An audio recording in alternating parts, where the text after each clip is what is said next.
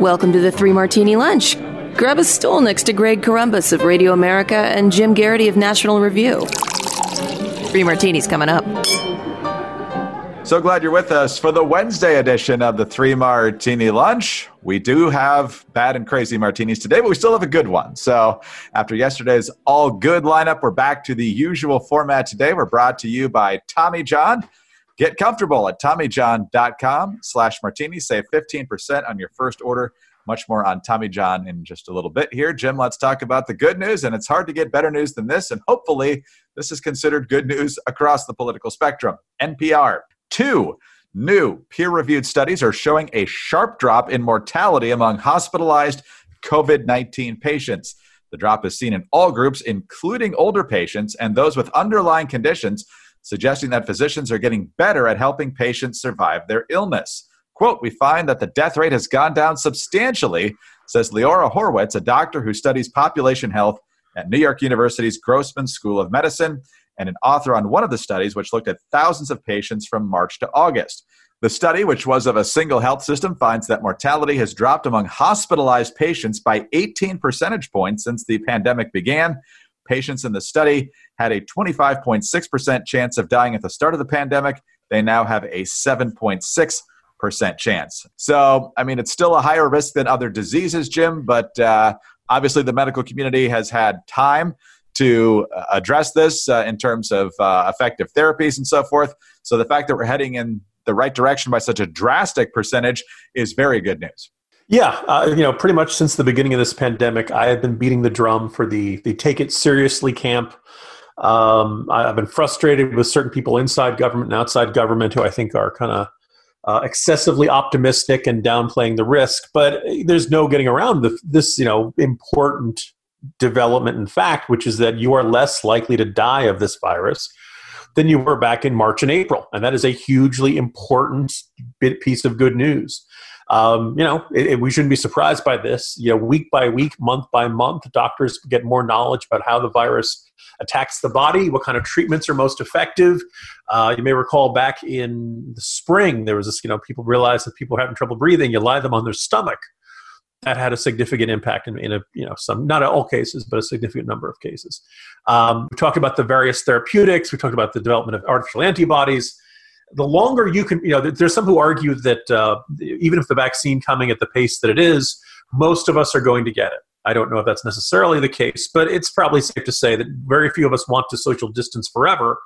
At some point, we're going to touch a doorknob or be in some sort of public place, and somebody somewhere is going to end up getting it to us. If you're going to get this virus at some point, you want to put it off as long as you can, because the longer you put it off, the more treatments there will be ready for your market, the more doctors will know about it, the more there'll be a well-established procedure of what works and what doesn't work, and it'll get you there. Some people accuse me of pessimism. For all of my warnings about this, for all of my points, people take this thing seriously. Do not, all these recommendations about social distancing, you want to avoid crowds. I have no problem with masks. I'm not exactly trying to run a decathlon in them. If you want to get together with friends, you want to do it in a socially distanced manner, fine. That's, smart. Take this thing seriously, but your chances of dying from this are much less than they were earlier in the year. And that is enormously important good news. Yeah, absolutely right. And so the U.S. medical community, once again, the very best. And they obviously had very little time to prepare for the virus coming here. But over time, they have certainly gotten much more effective at treating this. And it's been obvious, as I'm sure you've known people, I've known people who have seen their loved ones contract the COVID and come out fine on the other side, hopefully for the long term. So, Jim, obviously this pandemic has gone on now for more than 7 months. Our routines are a little bit different now.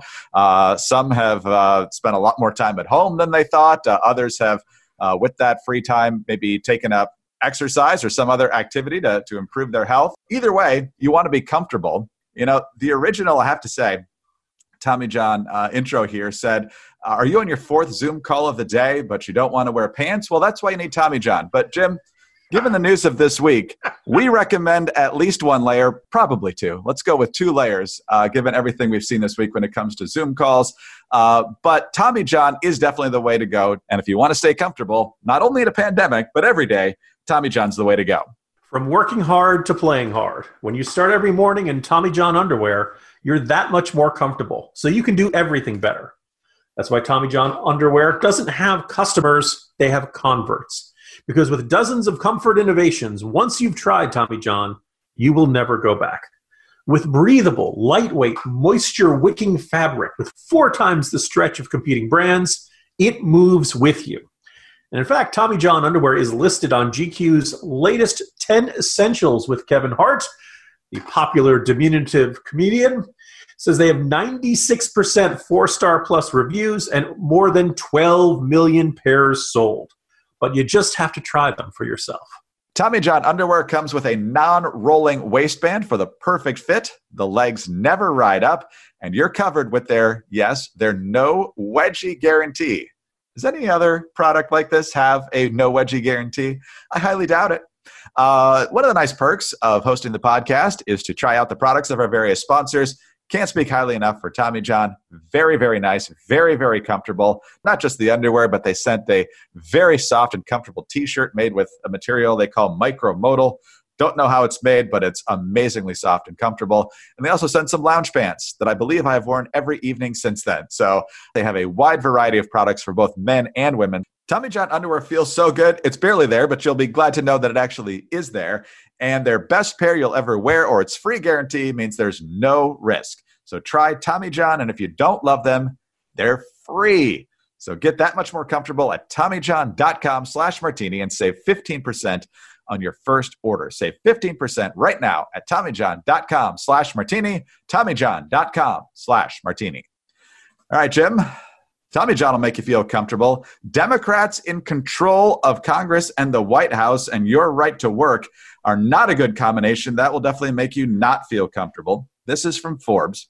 Cal Cunningham, the Democratic candidate for U.S. Senate in North Carolina, has generated headlines recently with an extramarital sex scandal, yet it is a policy revelation unearthed last week about Cunningham, whose race could determine control of the Senate that could strike many employers, investors, and site selectors as the greater scandal. It turns out that North Carolina voters are finding out just now, about 2 weeks prior to the election, that Cal Cunningham supports federal legislation that would repeal North Carolina's right to work law, along with those on the books in 26 other states.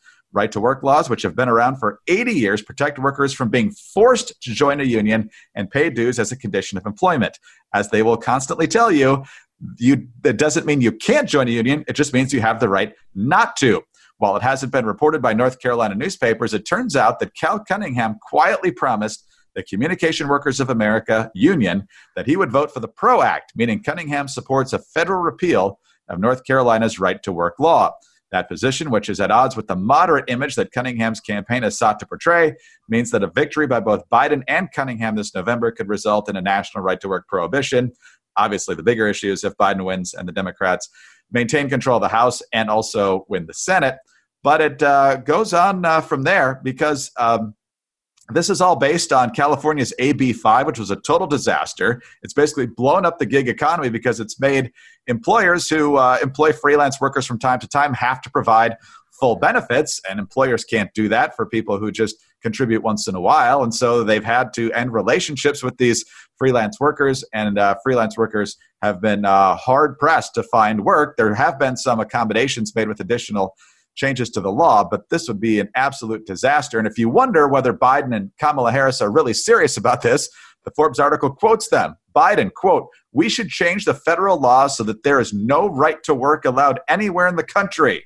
Kamala Harris, quote, "Banning right to work laws, that needs to happen." It already passed the Democratic House, obviously. It went nowhere in the Republican-controlled Senate right now. But if that control changes, Jim, there could be a lot of pain for a lot of people in a lot of states. You know, one of the things that is particularly infuriating about this election cycle is that on, 7 o'clock, October 19th, that's Monday, the Biden campaign called a lid, meaning that Biden would not be making any further remarks. He was not expected to take any further questions, no further public appearances. They called a lid until Thursday. All right. I mean, basically there'll be no events with Biden this week. And this is, it's October 19th, 20th, 21st. This is, crunch time. This is Millions of Americans have already voted. Millions of Americans are voting today. This is, when you presume most candidates would want to be out there making their arguments, taking their messages. And Biden is not doing that. Why is Biden not doing that? Well, because he's decided that it's wiser to simply be a blank slate, to let Trump go out there and generate his own controversies and to simply be not Trump. And that's what he's running as. I'm surprised he hasn't changed his name from Joe Biden to Joe Not Trump. That's, you look at polling numbers and ask people, why are they supporting Joe Biden? It's gotten up a little better than it used to be. But by and large, people are not voting for Joe Biden because they love him, because they think he's an inspiring leader, because they think he's, exactly what the country needs at this moment. They just really can't stand President Trump. And he's fine with that. If that gets you the win, that's all you need. The problem is that doesn't really win you a mandate for any of these complicated legislative changes they want to enact. And it's not like Biden is going out there saying, I will destroy right to work. It's not like Cal Cunningham is out there saying, I will destroy right to work. It's not like Biden and Cunningham or any other Senate Democrat are saying, I have decided the gig economy is so bad that I would rather have you completely unemployed and dependent upon government assistance than continuing to work in the gig economy. Very few people go out there and say the AB 5 in California has been a sterling success that has made so many freelancers happy. Like, if you like the arts community, if you like illustrations, if you like freelance writing, if you like most of the theater community, look, most theaters don't hire people for long stretches with full benefits. So you're doing it from show to show. You're doing it from movie productions, right? Most institutions of the arts are not in the business of creating something and it's permanent. Most everything they do is temporary. It's just the nature of the beast of what they do. You get a book contract, you're working on illustrating one book. You work singing, everything is a temporary gig. So one particular concert, one particular series of events, that's just the nature of it. So once they enacted AB 5, they really hadn't thought through, hey, how many of these institutions are going to be able to offer all those benefits that we in the state government think that they should have? None of this is really being discussed right now, in part because Biden has called a lid for several days. And this is, when Biden and other Democrats try to enact this, I am hoping they encounter a great deal of pushback. And I hope they don't get enough votes to do this. But recognize, America, if you elect these guys, these are the potential consequences. There is always a chance they'll say, you know what? We don't care that we didn't really run on this. This is what we secretly wanted to do all along. And we're going to ram it through and hope that we don't get punished too bad in the midterms in 2022. It is a potential for disaster. This happens every 4 years. I remember in early 2009, Barack Obama suddenly started, shortly after he was inaugurated, Barack Obama and his administration suddenly started talking about capping the charitable deduction for the highest earners. Now, America had a lot of problems in 2008, 2009. There were a lot of people who were frustrated with things. Charitable deductions was not really what most people were upset about. Oh, these rich people are donating to charities just because they want the tax write-off. Okay, but in the process, they're giving money to charities. It's kind of a good thing. We want that. We want to encourage that. So this bait and switch is so familiar to us. But here it is, once again. And people like you and I are kind of sounding the alarm. People, pay attention to this. I hope they pay attention, Greg, because otherwise we are en route for some very bad policies to be enacted without anything resembling a public mandate to do this. Democratic control of anything is a bad thing. Democratic control of everything in Washington could be an absolute disaster for job creation, the Green New Deal. Obviously, Biden would probably get his public option, which is just kind of a slow walk to Medicare for all. I mean, there's on and on and on. Democratic control is a disaster. Vote accordingly. Hi, I'm Sarah Carter, host of the Sarah Carter Podcast. Everywhere you look these days, we're seeing an aggressive effort to destroy what made America great, tearing down our history, attacking our freedoms, and canceling any person who dares to cross the progressive speech police.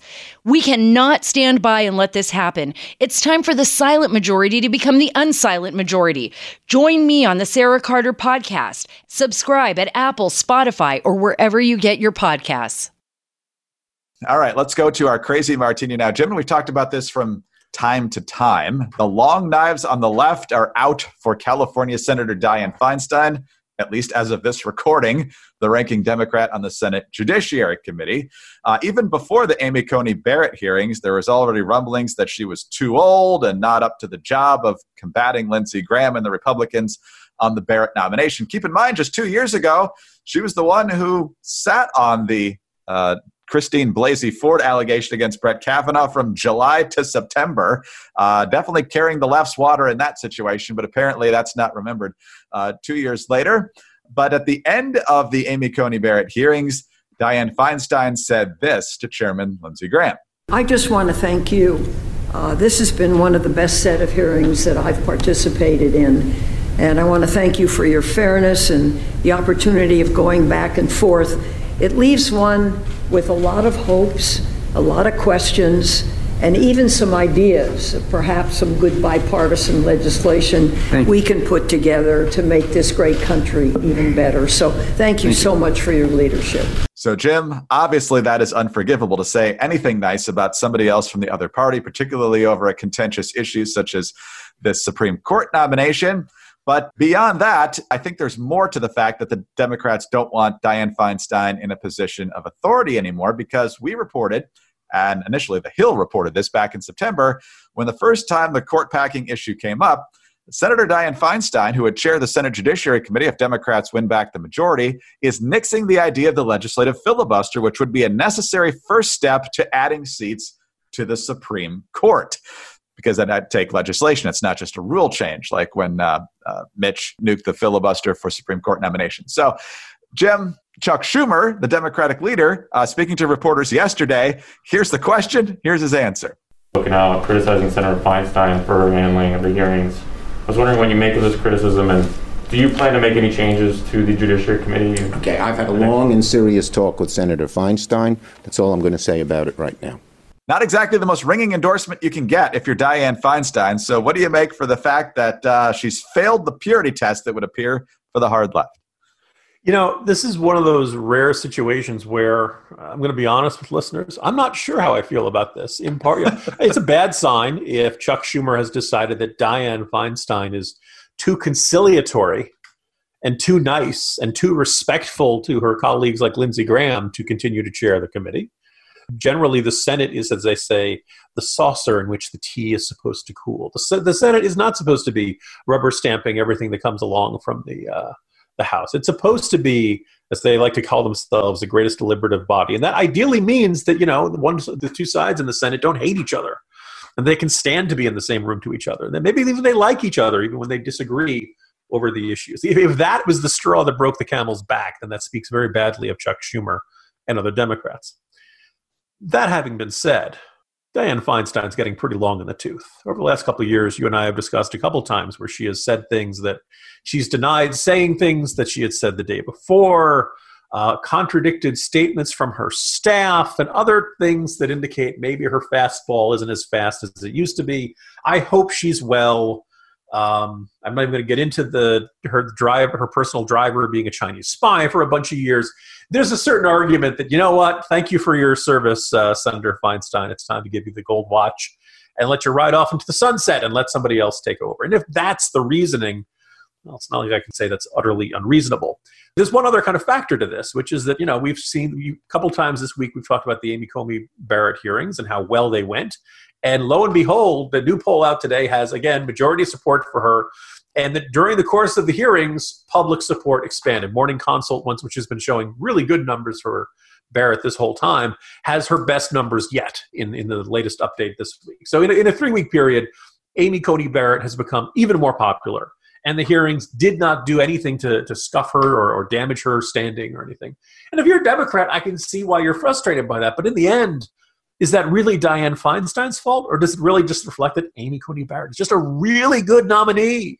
And she was really prepared for this, and she knew exactly how, and she didn't even need notes. She held up the card, as we all, So I don't know if it's a reasonable expectation to say Feinstein should have been able to find a way to derail that Barrett nomination. It probably was never in the cards. It's probably going to be a party line vote sometime next week.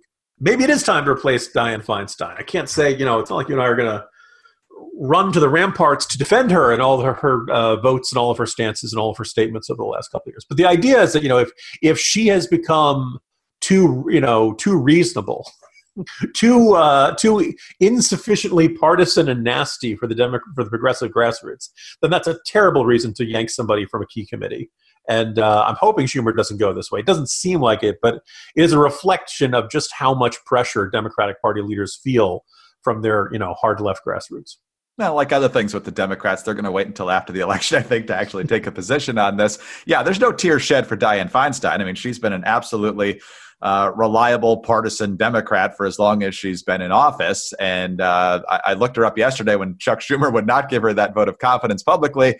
And in her last 3 years, the first 3 years of the Trump administration, her ranking from Americans for Democratic Action, which is a hard left rating system, 95, 90, and 100. So the idea that she is somehow too squishy for the far left, God help us if they actually get power after this election. But coming to Dianne Feinstein's aid, which might not be to her benefit, actually, her fellow 87-year-old on the Senate Judiciary Committee, Iowa Republican Chuck Grassley, who was chairman during the Kavanaugh and Gorsuch hearings, quote, Democrats calling for Senator Feinstein to step down from judiciary ranking members should think twice about their sexist and ageist motivations against an outstanding legislator and icon in her own rights. Attacks on Senator Feinstein are totally unjustified. Well, I would say some attacks on Senator Feinstein are very justified, especially considering what she did during the Kavanaugh process. But what's happening now is a Democratic Party so rigidly moving left that